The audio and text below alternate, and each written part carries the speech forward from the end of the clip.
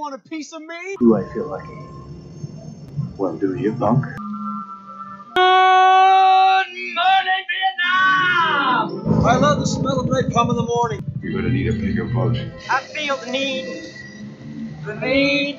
for speed. I wish I knew how to quit you. Love means never having to say you're sorry. You do. You'll shoot your eye out, kid. Happy Monday, movie fans, movie lovers, and movie listeners. We are the Cinnamon Movie Podcast, and we are back with a brand new episode. I'm one of your hosts, Zach. I'm here with one of my good friends, Ed. How are you doing, Hey, how's Ed? it going? Craig will join us here in a little bit. But once again, Ed, you got your wish because we're talking about a movie that you've been trying to get us to review for quite some time. Yeah. The Princess Bride, which it'll be a fun conversation. I think so. So with this episode, it wasn't just my idea. I do like this movie quite a bit, but an old supervisor of mine, who is now a colleague now, I guess, was like, I can't take y'all seriously unless y'all do The Princess Bride. And I was fast just like, forward 4 years later, almost. that was about 2.5 years ago that conversation went down. And then like a month later, I think I did bring it up to Johnny and was like, dude, we do need to do The Princess Bride. Like it's that kind of movie. So yeah I'm excited. Yeah, I'm excited too. It's going to be a fun conversation, especially since this is, without a doubt, probably a cult classic film that a lot of people love and adore. Do you have a good weekend, Ed? Besides dodging tornadoes last night? Oh no, I was fine. I got rain soaked basically. Like I was calling a lot of people and even sent a text and stuff like that. I live on the east side of town, so where I live, I think it was 3 miles away from me, for that matter, north. Yeah, you missed a at lot least. of it, I think. But we got pea-sized hail at maximum. But where I work, however, literally was on the, knife edge of the storm that hit around 10th and all that. It was on the knife's edge. So much so, in fact, that I am at least the current person who has access to the cameras and surveillance system. So I got to go in and last night look around 9:15, 9:30, and bro, that it was nuts. Because you've got a point in time where it is calm and cool, whatever, and then just it goes nuts for like. Yeah, I bet the security footage looked really good. It was interesting to watch, I guess. Well, to a degree, it didn't have a perfect angle on it, but it had a good angle. And there was sirens and lights and all kinds of stuff going everywhere. So it was kind of crazy. Yeah. Yeah. How about you, man? Well, it's we're kind of in that time of the year where it's starting to it's just something we're gonna have to deal with for a while. We got Craig hopping aboard. Welcome. Hey, how's it going, Bob? But other than that, my weekend was pretty good. Craig, how you doing? Oh, we chilling. AC? Oh, there you go. Okay. Hey, Craig. Yeah, I see it. 20 hours in. So, 20 hours in. Other than that, Craig, did you have a good weekend?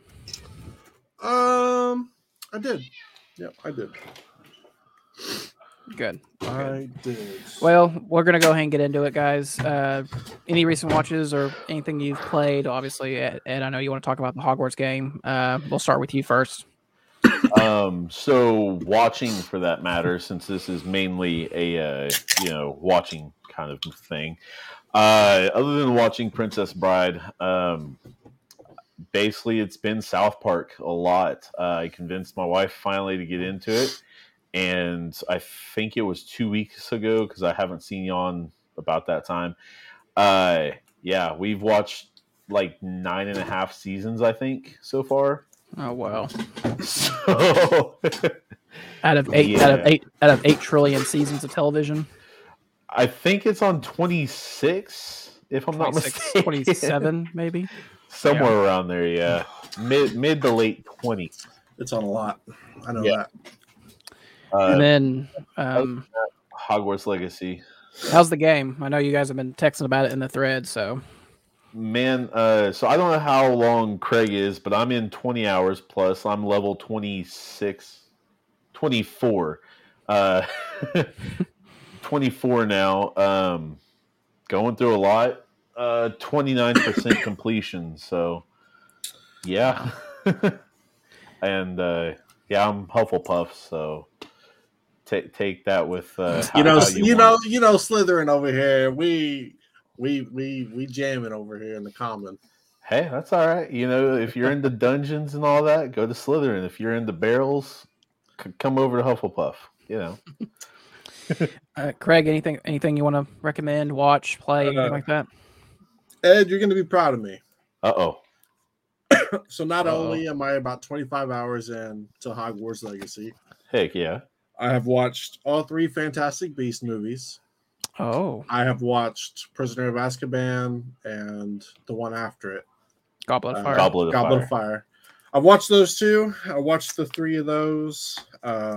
Watched Princess Bride for today's episode. Busy.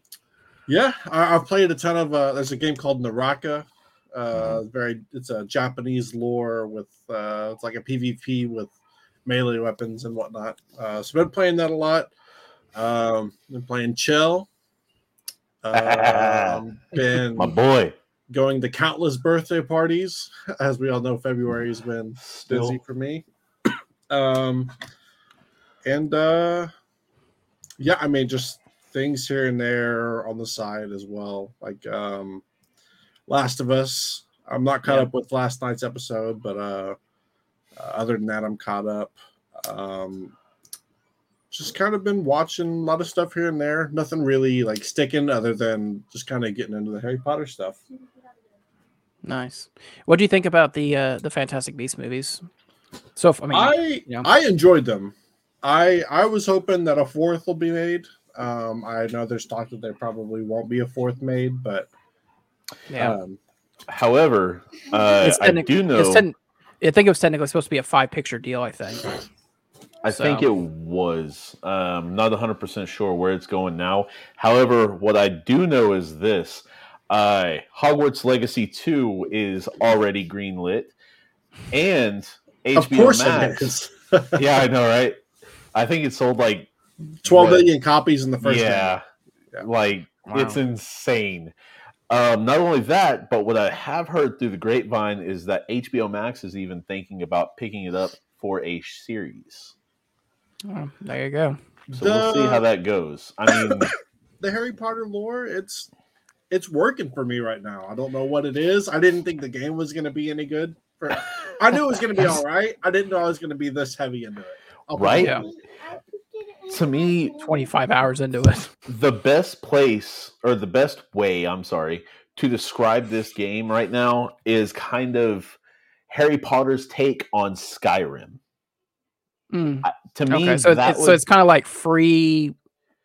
Like it's free roam. Not free room, but free roam, like an open world type thing. Oh yeah, it's free roam. You can either choose to do all the quests you want and just go through the main line as fast as possible. You can do all the side quests that you want. You can go and just I mean, obviously there's steps down the line that you don't just get everything handed to you on a silver or golden platter for that matter. Like, right. You have to build up your rooms, you have to build up, your wardrobe, and you have to build up your spells. You have to build up, like, you're a fresh student coming in and you are a 5th year, brand new 5th year, yeah. Which is very, very strange, but apparently there are reasons for it, and I will not spoil that.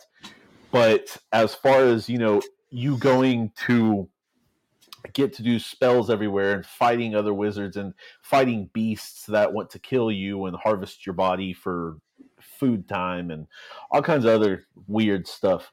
This is kind of, even in my eyes, the game I've been waiting for. Like, this is, I don't know if either one of you have played the OG PlayStation Harry Potter and the Sorcerer's Stone.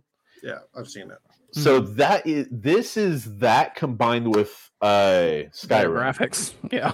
Oh yeah, fantastically better, like immensely better graphics. Sorry. Yeah, I mean, But- I know it's very, very popular. I've been seeing ads for it all over every time I watch television. So, it's something that, I'm sure I'm a Harry Potter fan. I'd probably get into it if I had a PlayStation 5. So, One thing that I do think is hindering this game is the PS5 and Xbox Series X came out early February. PS4 and Xbox One have to wait until April 2nd. And then Nintendo Switch is in like June. Yeah. And I thought it was April 4th. It might be April 4th. Somewhere in early April. it's the fact that they're having 3 different tiers of it being released. It kind of hinders it for a lot of people. I think that might even be, and I mean, correct me because you're the guy who knows this a lot more than probably any of the other 3 of us do, but maybe that's for server reasons. No. I just think they got it set up and ready for next gen, and then they were like, you know what, we should probably release a last gen. So there was limitations on the last gen, and they had to correct those before they could put it out. But I mean, hey, it's making people such as myself go and buy this thing. My wife calls it the tower so lovingly. But the 2 towers, yeah. We could put ours together and make some of my recent watches, it's kind of brief for me. The Princess Bride, I rewatched Creed. I'm gonna watch the first 2 before we go see Creed 3. And I've been still on Home Improvement about halfway through season 6. Stupid. Out of 8 seasons. It's a fun show. It's definitely cheesy 90s nostalgia, but it's still funny. It makes me laugh. So next this Friday, Demon Slayer. Ed, you into Demon Slayer? No, I have not gotten into it, but I definitely have actually thought about that. They got a new movie coming out for Demon Slayer, so I'll be watching that. It'll be a double feature: Demon Slayer, Creed 3 and Demon Slayer. Yeah. And then we start talking about Creed 3. It's like, well, Demon Slayer. It's like, oh, I guess you went and saw the wrong movie. Craig, look back at last week's episode, Ant-Man and the Wasp: Quantumania. I still hold to my opinion. It has some problems tonally, but I think it's a fun film. So, Ed, did you get a chance to see it? No, there was a lot of problems at work that I had to go in and fix. So I did not get to that day, and I am waiting on funds after that. That would hinder the movie going experience. But yeah, usually. Craig, did your opinion change after a week's thinking about it, or is it to kind of stay the same? The movie probably is a little lesser, in my opinion. I still think it's fun. I still think everything was there for it to be great. I just don't think it hurts it. It hurts it for the reason of Kang being in a solo film when we all know that Kang isn't going to die or anything. In that solo film, we know nothing's going to happen. Yeah. So it kind of hindered it in that aspect because you weren't 100% sure what was going to happen. But other than that, there's issues, but it's still fun. Yeah. Totally agree. Ed, if the good listener wants to reach out to us, whether through social media or email, how would they do that? Man, it is too easy. You have got to have one of these for that matter. So Facebook.com/The Cinnamon Movie Podcast. That is CINEMEN Movie Podcast. Instagram, you can go ahead and reach us at the same /The Cinnamon Movie Podcast. Twitter is CINEMEN 405. And the email, of course, if you want to send in any of your picks, any of your thoughts, suggestions, or as well as your top 5, email us at cinnamon921 at gmail.com. That is CINEMAEN921 at gmail.com. Send your thoughts our way. Thank you, Ed. As always, sir. send us some emails, send us some tweets, messages, whatever the kids are doing nowadays. But guess what, guys? It's been a while, but we have a top 5 today, and it's been quite a long time. So let's get into our top 5 80s romantic comedies.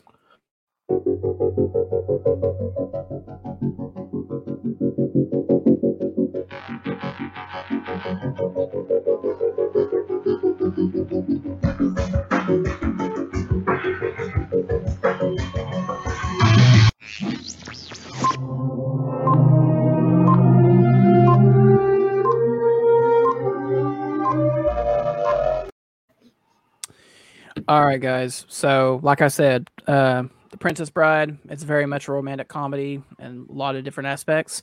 So let's dedicate our top 5 to the top 5 80s romantic comedies, and anything that came out in the 80s goes. So does anyone have any honorable mentions to start off with? Negative. All right. So, Ed, let's go ahead and start with you. Number 5. 16 Candles. I mean, you almost can't get more 80s than that. I think there's only one other movie that gets more 80s than that, and it's not a rom-com. Well, maybe 2, actually. But, yeah, 16 Candles is just 80s as they come, man. Yeah, I totally agree. It'll show up late. It'll show up later on mine. Number 5 for me, Can't Buy Me Love. Patrick Dempsey, Amanda Peterson, Seth Green, which I forgot he was even in that movie. Young Seth Green too. Yeah, very much the nerdy guy tries to get with the cheerleader. You know, it's a very cliche theme, but that was definitely the hype of the 80s. A lot of movies revolved around that, and it works. I still think it works to this day. So number 5, Can't Buy Me Love. Craig, what's your number 5? I'm going to be honest. I it's hard to rank these because I haven't seen a lot of these in quite some time. So I'm just gonna kind of go with what I remember. Wing it. If a movie doesn't kind of fit in that genre, then sue me. Number 5 for me is going to be Risky Business. Okay. Tom Cruise. Oh, Cruise himself. It was under the rom-com genre, so hey, that's all that it takes. Very nice. Ed, what's your number 4? You can never put Baby in a corner. You can't. Number 4, Dirty Dancing. Man, Patrick Swayze embodied that, tough guy, but mysterious dude at the same time. It's cool because it makes you wonder what he'd be doing today if he were still alive. And I mean, this is what, 06 to 2023 now that he's passed, I think. 17 years? Yeah. 09. Crazy. 2009. Okay, yeah. So 12 years, or 14 years, sorry.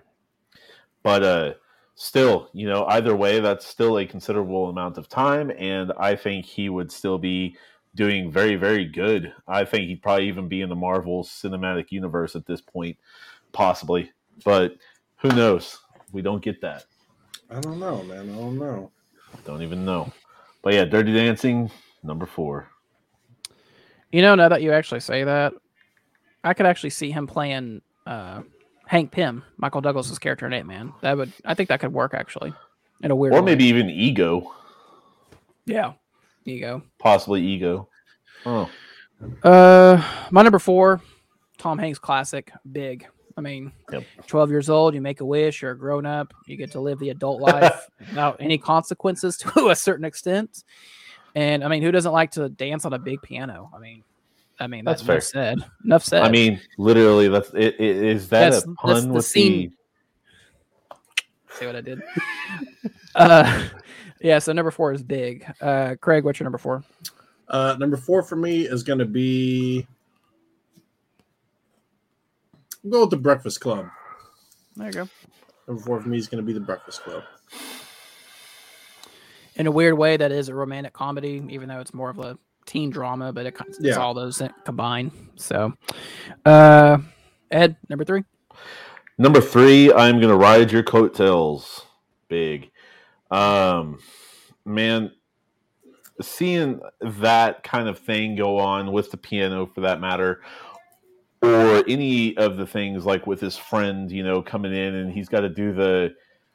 God, I don't remember the whole dance and say the song for that matter, but it is kind of a thing to where, like, okay, what if one of us transformed into a kid, little for that matter, and we're trying to get on here and all that. Like, how would we explain that I am who I say I am to everybody? I'm really surprised that they haven't done that, honestly, as a spinoff. Little, just do that. Just do the same thing. Just flip it on its head. Hey, Hollywood, contact us. We got ideas. 17 again might have already taken that though. Oh yeah, technically, yeah, that's true. But number 3, we're talking about today, The Princess Bride. So we'll get into it. Ed, Craig, what's your number 3? Number 3 for me is going to be Weird Science. Ah. Oh, okay. There you go. Nice. Ed, number 2. Number 2 for me, more comedy than romantic, but romantic still nonetheless. Coming to America. Man, that one was very cheeky and very just cheesy, but it done right, and it done well for that matter. Gotta say, you love it. You love to see it, and I mean, Eddie Murphy. That's all there is to it. Very, very, very popular Eddie Murphy at that point. Yeah, I know, and I mean, just had Coming to America 2, last year? I think 2021. I think 2021. Yeah. So, got a sequel after how many years? Yeah. Well, from what I heard, it probably should have been left alone, but it is what it is. Number 2, I think you have to have this movie if you're going to talk romantic comedies, is When Harry Met Sally. Billy Crystal, Meg Ryan, classic film. And ironically, I think it's only like an hour and like 20, 30 minutes. So it's a very in and out film with 2 great performances. So number 2, When Harry Met Sally. Craig, what's your number 2? Number 2 for me is going to be the movie we're talking about today, Princess Bride. Very nice. And then Ed, your number 1 80s romantic comedy. So I'm gonna kind of ride on coattails of Craig this time in a way. I didn't know if it would be considered or wouldn't be considered. Some might not. But The Breakfast Club, man. I don't think an 80s movie is more 80s than The Breakfast Club. I really don't. I mean... Oh, no. What? Nothing. My list got messed up. Keep going. I'm sorry. I don't think you have another movie that could compete as far as generation and decade-wise with that movie. And I'm not talking like, I'm talking just specifically like that, like, defines the 80s. Yeah. So, yeah. That's fair enough. And, we did an episode on it back in 2019, I believe. So I think so. Almost 5 years ago. That's hard to believe. Damn. Right. Number 1, I'll just go ahead and say it. That was your number 5, Ed. 16 Candles. Really, really love this movie. That's very much, I think it's my favorite John Hughes movie, to be honest. And like I said, it's very much the geeky girl in this case. The geeky girl tries to get with the jock, which is kind of flips it on its head, but it works all the same. John Hughes's direction and screenplay, very much 80s, very much teenage angst, and it works. So number 1, 16 Candles. Craig, what's your number 1?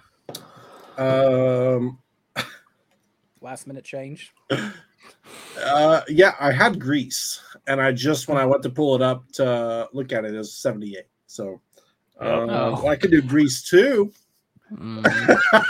Grease 2 is okay, but it's not. But yeah, so I'm in that list. Like I said, I didn't really. 80s rom-coms haven't really been my thing as of late, as you can tell. Go with Hairspray. Hairspray. John Travolta Hairspray? No. Well, no. I don't think No, there's so. another hair. There's an old Hairspray.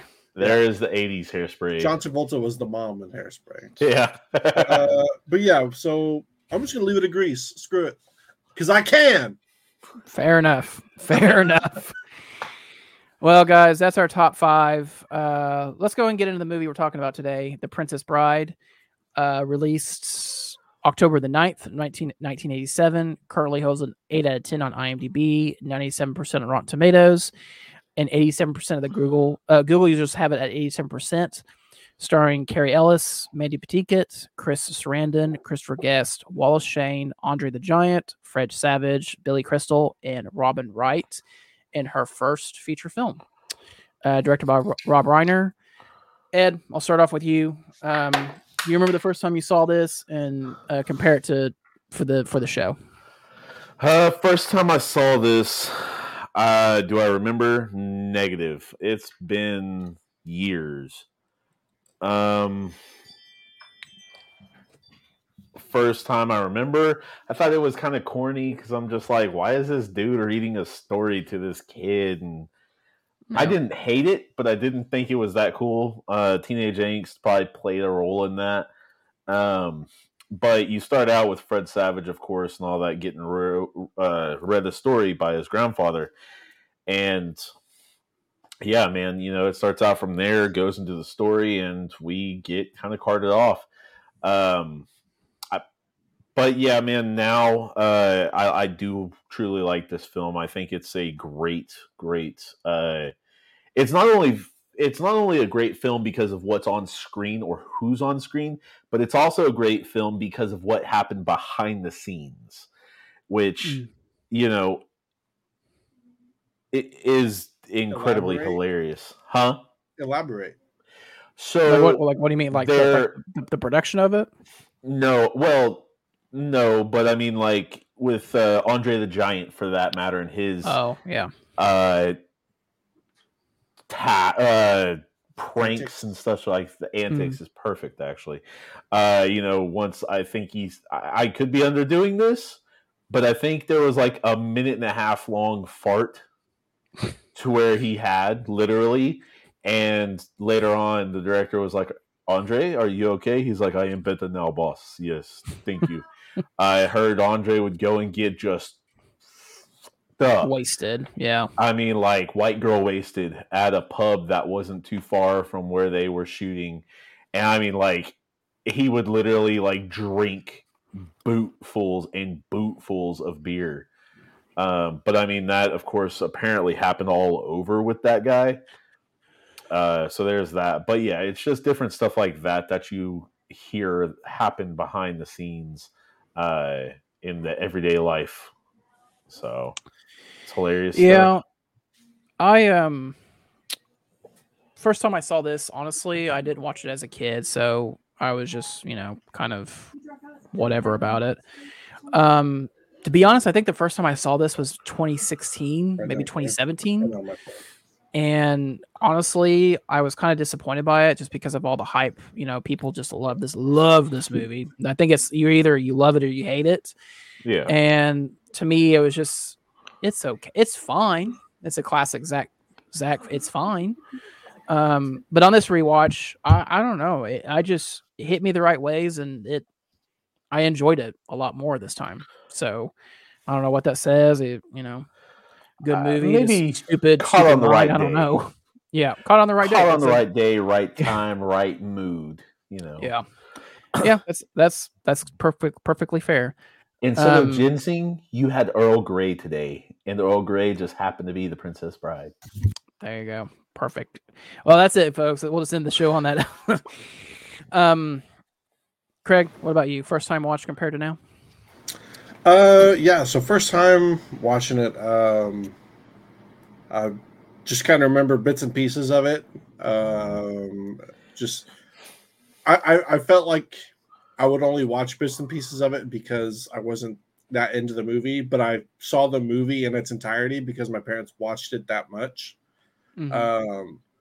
So being able to finally sit down and watch it here just a couple years ago, first off, with this rewatch, I realized just how fast this movie goes by. I mean, Yeah. this movie blazes by. It's Yeah. only an hour and 30 minutes. Outside of the storytelling and the credits, you only get about an hour 10 of the actual on-screen film. Do either one of you get this kind of like vibe comparatively to the Neverending Story with this? Just because it's the reading of the book. Because I mean, like that to me, it's the what is that the time setting and all that. Yeah, they're very close to each other in when they released. Like the medieval time type of setting. And whenever I saw it was Rob Reiner, I just immediately think back to Dickie Roberts, former child star.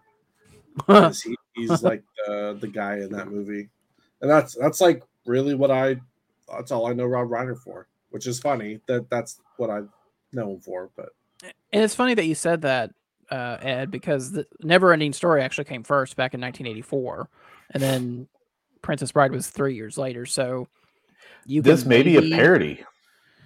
Well, honestly, I think the book. So yeah, what was the book? That's what I was going to say. Let me look real quick. And then what was Neverending Story? If it was a book, when was it released?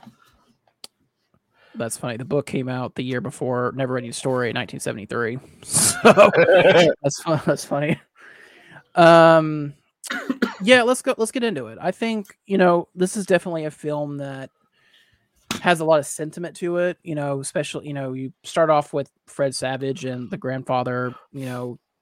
Fred Savage is kind of this like little boy that doesn't care, doesn't want to hear grandpa's stories, just wants to play his games. Sports in it? Yeah, does have sports. Yeah. And I think, anytime, I think that's what sets it off first off is like, anytime when you're young and you go over your grandparents' house and they want to tell you a story, you're just like, whatever, I don't care. That's just so relatable to everybody. Yeah. I think it just hooks you just right then and there. So, man, so like I might be the weird one, but like I've always been in love with going over and listening to my grandpa's stories all the time, or my grandma, getting her advice on whatever, for that matter. And then on top of that, like they always watched the old gunslinger westerns, so there's that. Turner Classic Movies all day. Somewhat actually, yeah. No, for sure. My grandfather, it's not my step, but grandfather, that's all he watches, like John Wayne and old 1920s, 30s, and 40s. It's probably Eastwood, Clint Eastwood. Yep. And then my grandmother, I would agree. I would enjoy her stories about her growing up and just what a different life that was. Craig, did you have a similar upbringing or something similar to that? I mean, my grandpa would always just tell me stories about when he was in the army. Yep. Fair. Yeah. He there was always the one where he talked about eating spaghetti and the noodle would hit him in the face and he had sauce. I don't know. My grandpa was just he was very old when I was a kid, so his stories were very similar repetitively. Yeah. But yeah.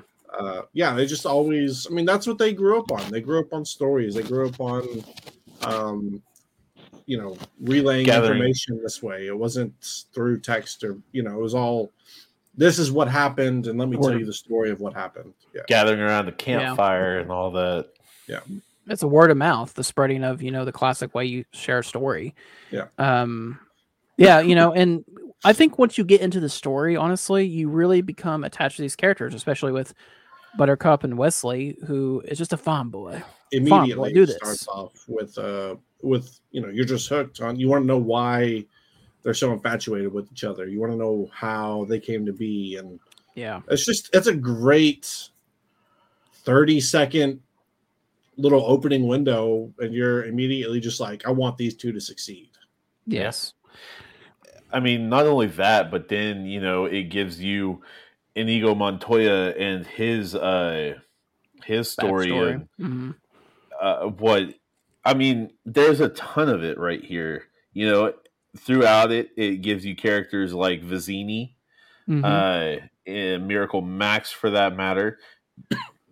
There's a ton of stories and a ton of great characters, and even Fezzik was Andre the Giant's character. But it's kind of that thing. This guy goes along, and Wesley goes along and makes a ton of friends with his old enemies at one point. The Man in Black. Yeah. And I mean, they all kind of don't know who he is and don't know what he's doing, but all right, you bested me, so you must be a noble person that you didn't kill me. So, and I like how it's very it's a very ragtag group of characters. Andre the Giant, Sean Wallace, and Mandy Patinkin. They're all very different in like their characters and their mannerisms and everything. Like Sean Wallace has the voice. Andre's the Giant, and Mandy Patinkin, Montoya is very much like the suave. He reminds me of like the 20s and 30s movie stars, where it's just like you said, he's very suave, and he's on a mission. No matter what he's doing, he's on a mission to do something. It feels like everything he says is a catchphrase. Exactly. Oh yeah. Well, I mean, this. Go ahead. Well, I was gonna say the other thing I like about it is that it's almost like this movie reminds me so much of like Young Frankenstein. It's like making fun of that genre of film, the Renaissance medieval. Oh, so you're gonna get in the water with giant eels? Well, okay, like let's see how that does for you. It's making fun of the situation, I guess. Yeah. Well, okay, because you come up to the Sicilian, for that matter, and the dialogue in that is great. I think the dialogue in that is part of the best parts, one of the best parts of this movie, and later on when you get the death of the Sicilian, for that matter, and Wesley basically is like, I've been building up a immunity to iocane powder for years now, so I laced both of them, and she's just like, so you know. And the crazy thing is, I really just thought about this as I was watching the movie, is what is like the one thing in those medieval stories, Renaissance stories, that they always talk about? The morals of like skill, strength, and intellect. And each one of those, he fights Montoya, which is skill. He fights Andre, which is strength, and intellect with what's Vizzini. The Vizzini. Vizzini. So it's just like you are taken from medieval times, but you're doing it in a very cohesive and actually brilliant way of doing it. So and it's very quick. It's like 3 trials, boom, boom, boom, very quick. It continues the story. There's no layoff. It's kind of believable in how he does it. I mean, when I watched it today, I was just like, I remembered this segment being so much longer than it was. And it's over in like 10, 15 minutes. Yeah, the pacing of this is really good. Because when you're a kid, all 3 of those trials seems like an hour. Yeah. Easily. And I mean, then you've got, the kind of tongue-in-cheek of them rolling down the hill.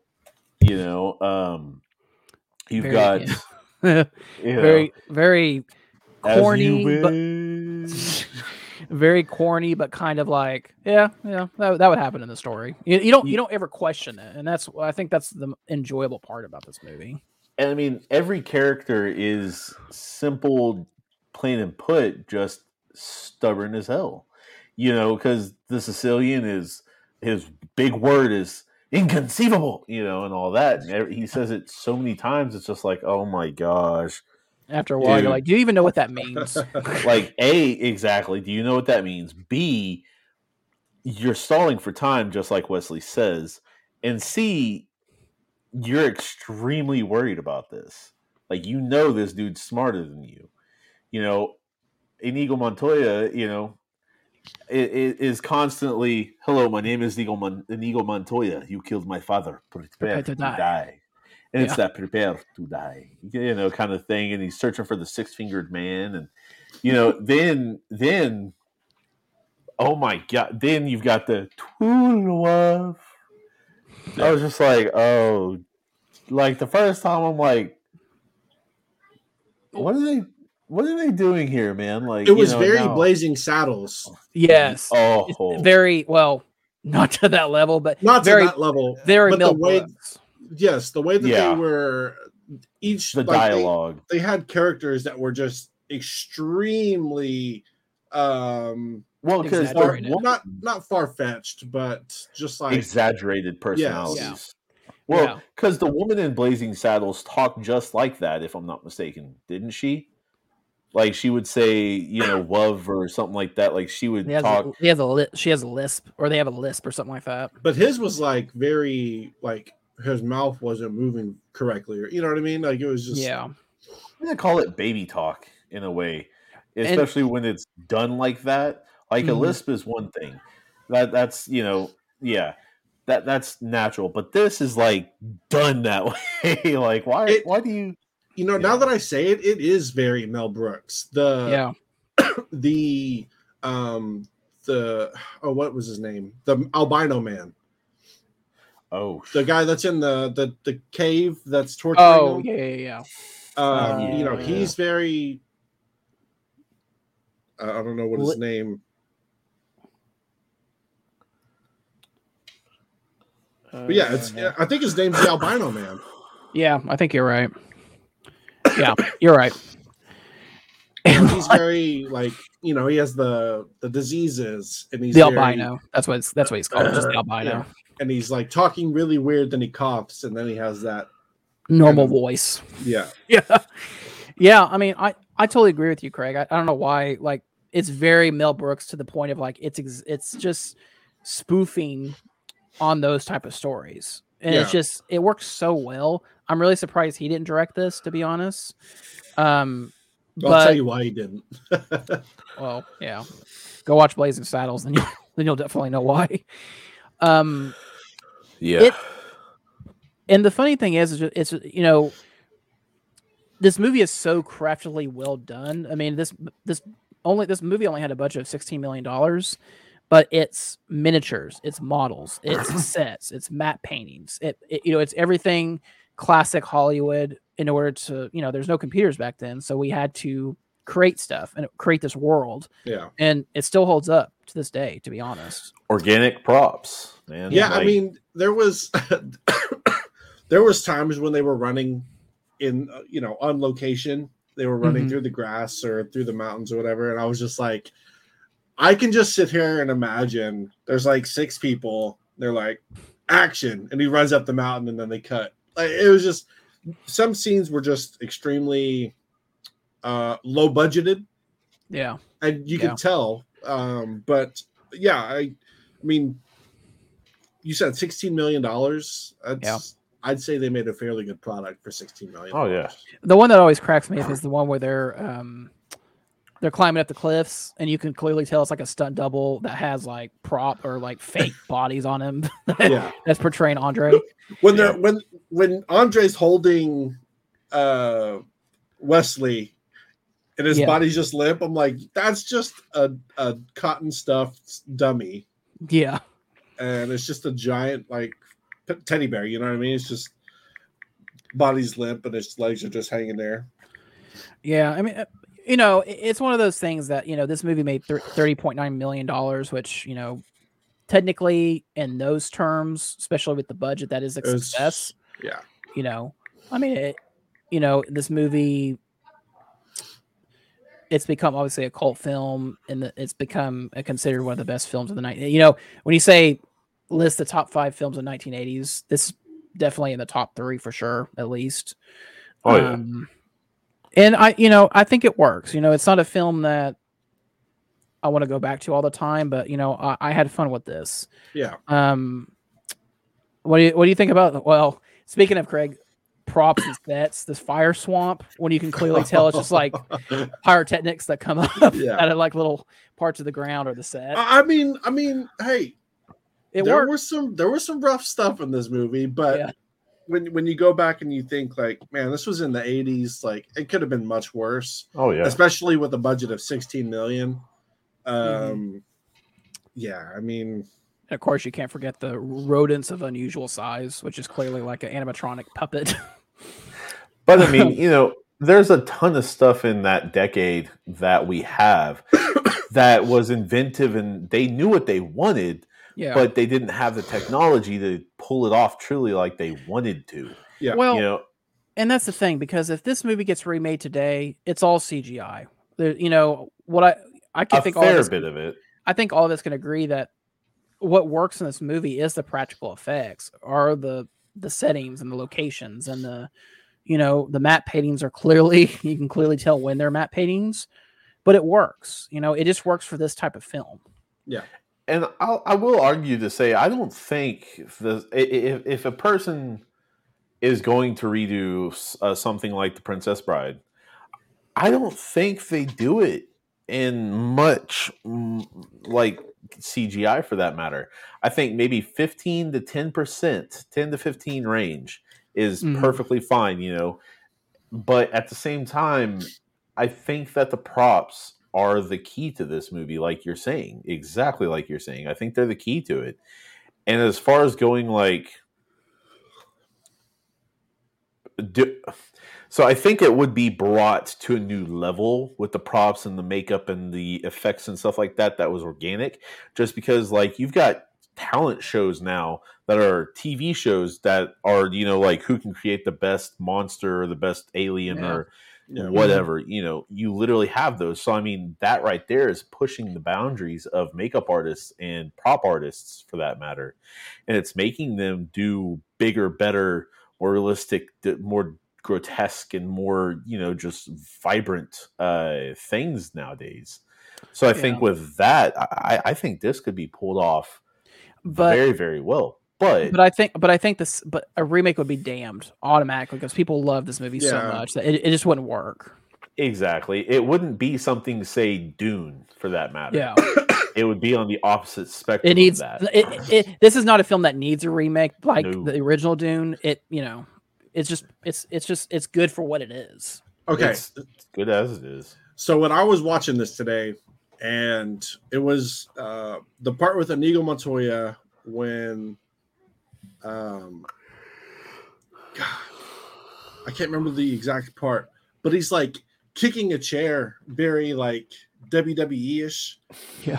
And he's like saying stuff, and I'm like, I would almost bet money that Jack Black pulled some of what he was doing for Nacho Libre from the Inigo Montoya character.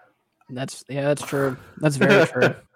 Because just like the overreaction of like the head turns and the accent, the over dramatic. Yes, I would bet money that he pulled some sort of inspiration for Nacho Libre from this character. That's funny. That's really funny that you say that. I know it's very random, but it's just like it was so out there. I was just like, man, that's very reminiscent of something, and then I was like, that's Nacho Libre. Yeah. I mean, when you start thinking about it, it's like, oh yeah, that is a lot of the mannerisms and overacting, and it's just like, okay, yeah, that makes that makes a lot of sense. And I mean, it fully does. People pull inspirations from everything. It's funny that I was able to see it and be like, man, that is exactly what I would assume. He was like watching this, and he's like, that's going to be my next character. That gives me an idea for this, this guy. But instead of a sword fighter, he's a lucha libre, kind of thing. Yeah. Like that. The character that's freaking awesome. The character that was just so abundantly random, just out of nowhere. Well, it makes sense for the plot, but like Miracle Max, Billy Crystal's character is like what's just randomly coming out? Look, man, this times you've got to have an old wise wizard that's kind of a crackpot, but at the same time will do the best stuff you've ever had. Mm-hmm. Got to. And I love that. I laughed like hard on the limp Wesley thing. It's just like, hold my head up. Okay, hold on. Like, I mean, it's just like, Man, let me get and Andre situated. Giant's hand on his head. Ooh, I was just yes. sitting there. I was like, dog, that dude's hand is massive. Well, I mean, when you have a guy that makes Arnold Schwarzenegger look like he's small, Yeah. Oh my gosh, like that's just how massive that man was. But I mean, that dude had Red Bull cans for fingers. He was just like 12 ounces. There's I don't know if you guys did you guys ever see the HBO documentary Andre the Giant? I never I have watched not. it. It's really good. Like it talks a lot about what you said, Ed, about the excessive drinking and the pranks that he would do on people, and just how a genuinely nice guy he was. You know, just fans I wanted was to about to just say, talk yeah. to him or just want to get an autograph. He'd be like, okay, just does it. Yeah. Overall, I mean, the physical quirky comedy of this, it just works. You know, Yeah. I'm not sitting there going like, this is stupid. Turn this off. You know, it just, even the sword fight between Montoya and the man in black Yeah. Yeah. is actually It was really good. well done. You know, Yeah.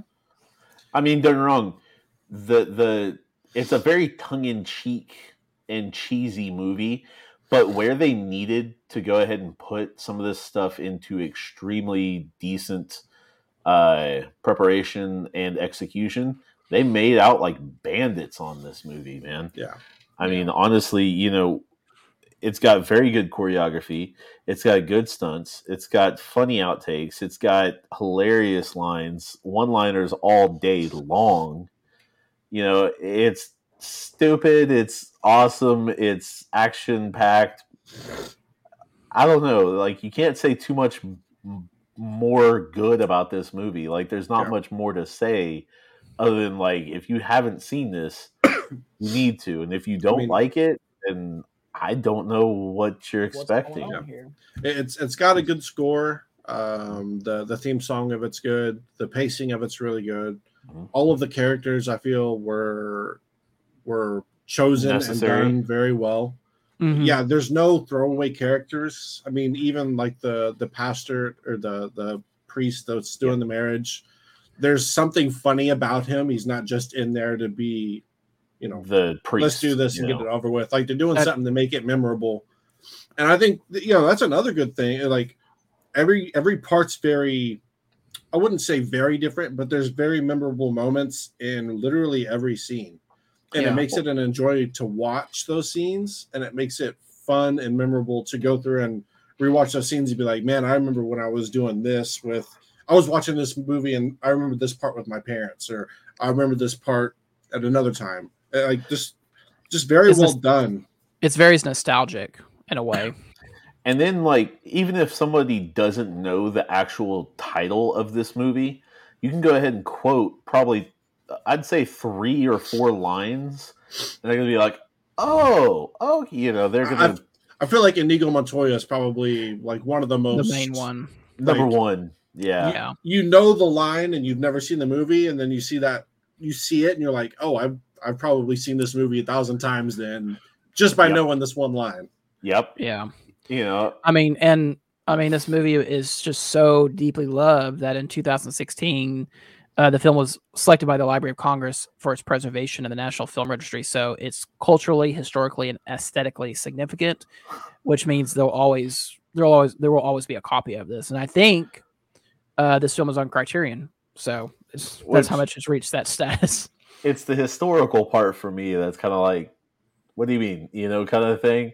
Like, I want to know who was like, this is historically like needed. I understand. Yeah, culturally, yeah, absolutely. Culturally, yeah. Historical, I don't. Historically, kind of gets me a little bit, but fair enough. Like, this is one of those movies that made the '80s. Kind of thing. Like, okay, I defined get a it, generation, and yeah, I would agree with that. Favorite scene?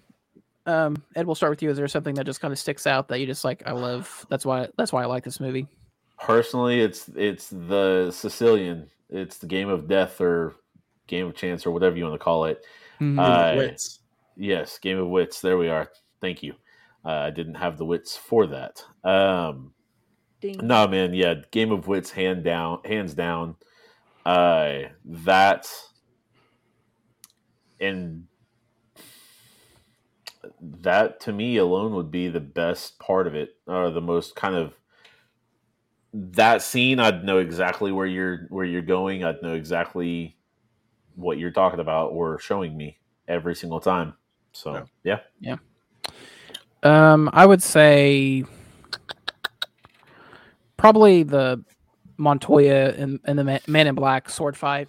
Like I said, I thought it was well done. Choreography was, for what it was, I thought it was really well done.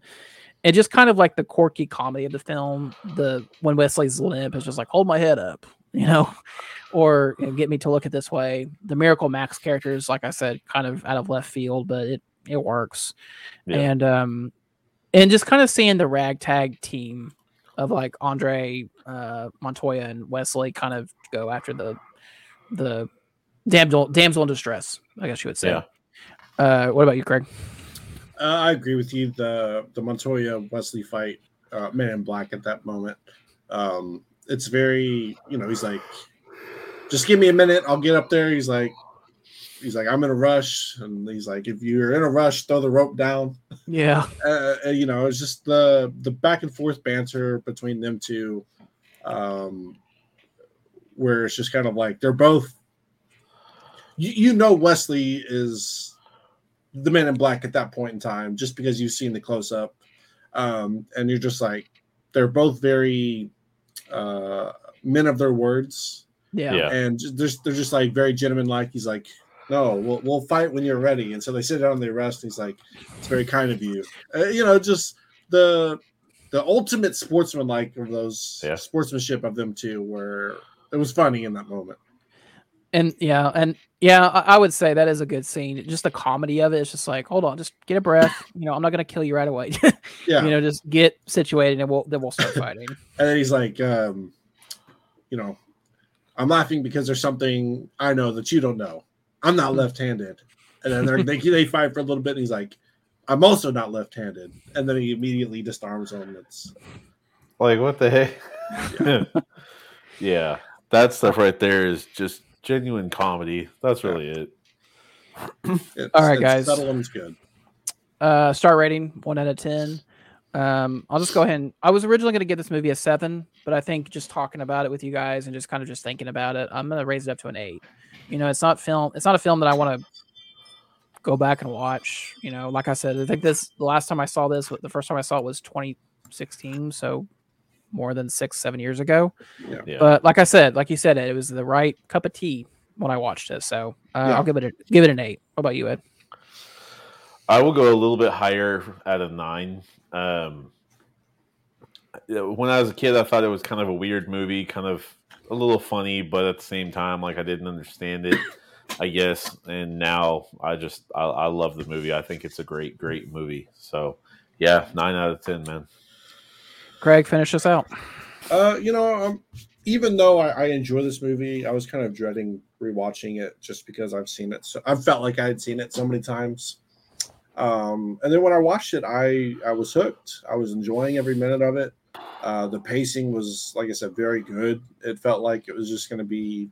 It honestly felt like a 45-minute movie. That's about half of what the runtime is.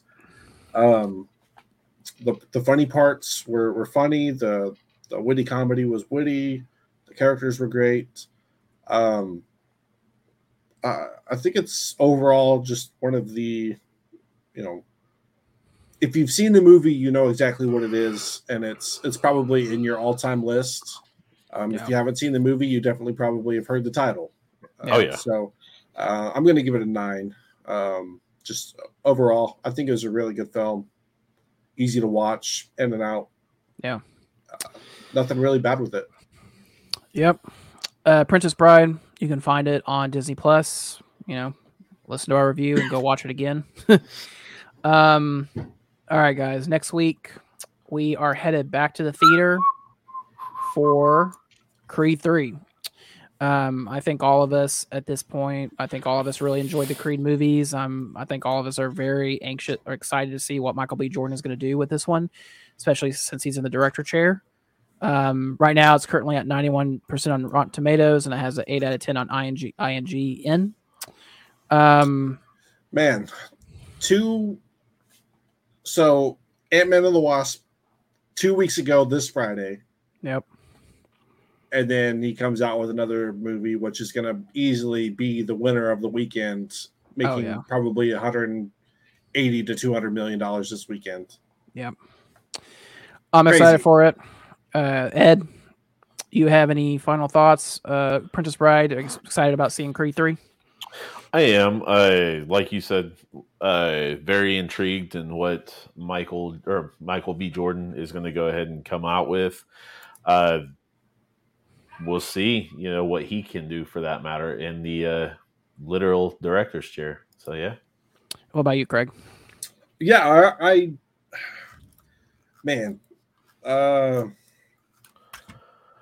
just what, the first two were the first one was really good. Second was pretty good. And then, I feel like this one's just going to take it up another notch with how Jonathan Majors is going to be able to come in and be that opposite side of the coin to Michael B. Jordan. And, we all know that Michael B. Jordan's an extremely talented actor, is able to deliver lines up there with the best of them. And I feel like Jonathan Majors equally as good, if not better at some points. So I feel like they're really going to push each other. And I think it's just going to elevate the movie past 1 and 2. Even if the storyline's not really there, I feel like them two just bouncing off of each other is going to be extremely good. Yeah. So. Yeah, I agree with everything you said with you guys. I think I'm seeing it Saturday. Sometime it's on Saturday. The biggest thing, I'm very excited to see what this franchise or what this character looks like outside of Rocky Shadow. This is the first film we're not going to have Stallone as that iconic character.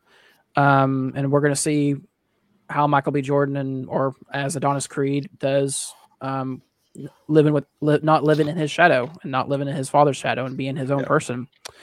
That's next week, guys. Creed 3. Go check it out in the theater. Guys, you have anything? Final nail in the coffin for The Princess Bride? Nothing with The Princess Bride.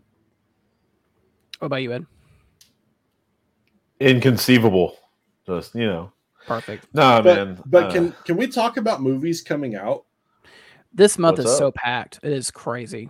This might be one of the most stacked months in recent memories. What do we got? You got Creed 3 this week. Yeah. You have Operation Fortune, Ruse de Gloire or whatever. I mean, it has Jason Statham, and just a bunch of recognizable people. Jason Statham, Carrie. Coincidentally enough, Carrie Ewells, Hugh Grant, Josh Hartnett, Aubrey Plaza, Guy Ritchie, directing. You got Scream 6 here next week. Shazam! Fury of the Gods after that. Dungeons and Dragons. I don't know if you guys. Oh yeah, that's coming out this month. That trailer, it looks really good. Yeah, I'm not a Dungeons and Dragons guy, but the trailer looks really good. John Wick Chapter 4 the week before that. Yep. And then also the same day as Scream 6 is 65, that Adam Driver movie. Yeah. And then Florence Pugh has a movie, A Good Person, with her and Morgan Freeman on the same day as John Wick Chapter 4. So it's. I was telling a friend, I was like, I'm probably going to be at the movies every single weekend, at least Friday, Saturday. I'm not an AMC spokesperson, yeah. But if you have that monthly thing where you get 3 movies a week, you're going to get your absolute money's worth this month. Yeah, that's absolutely true. Inside with Willem Dafoe on March 17th. I'm not sure exactly what that is, but Willem Dafoe is Willem Dafoe. Enough said. Enough said. And I think the first Friday of April the 7th is Super Mario Brothers. Is that true? Yep. Yep. And then towards the end of April is Evil Dead Rise and The Covenant. Have you seen the trailer for this with Jake Gyllenhaal? It's like a military film. Uh-uh. It looks pretty good. It's actually directed from Guy Ritchie too. So he has 2 movies back to back. Well, and then April 14th, you have Renfield. Oh yeah, that's all the Dracula movie. Yeah, the Dracula movie. The Pope's Exorcist with Russell Crowe. Evil Dead Rise on the 21st. I mean, and then Guardians is May the 5th. So yeah, these 6 weeks dating back to Ant-Man. That is a massively packed. Like, movies aren't going to get the credit they deserve. They're not going to get the box office they deserve because of everything coming out right now. Like, you can go through and look at 65 is probably going to make $25 million this weekend, and it could be an outstanding movie. Not this weekend, but March 10th. And that's its biggest competition is Scream 6. I mean, it's coming out the same day. The second weekend of Creed 3. Yeah. Did you mention Supercell? Considering what we just actually went through. I don't see it on here. It should be March 17th. Supercell. What is it? Supercell? Yeah, basically about tornadoes and all that. March 17th. Yeah. Yeah. Champions with Woody Harrelson. Yeah, that looks like ridiculous.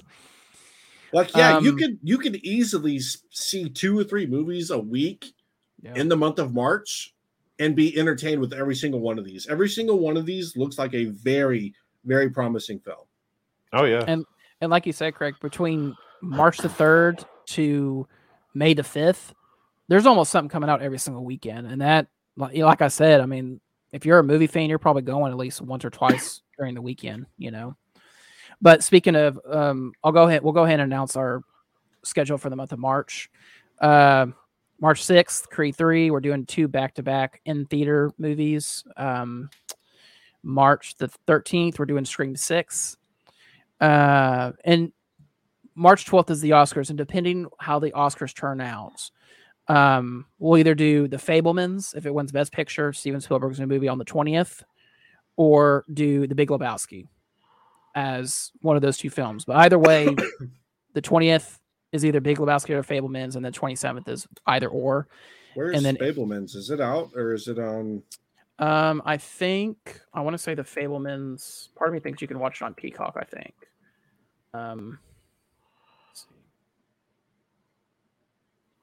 And let's talk about Cocaine Bear. That was number 2 at the box office behind Ant-Man, but it's getting some really good reviews, which is bonkers because that I don't know what to think about that. It's getting like 80 to 85% of like critics, and I think like 85 to 90% audience score. Huh.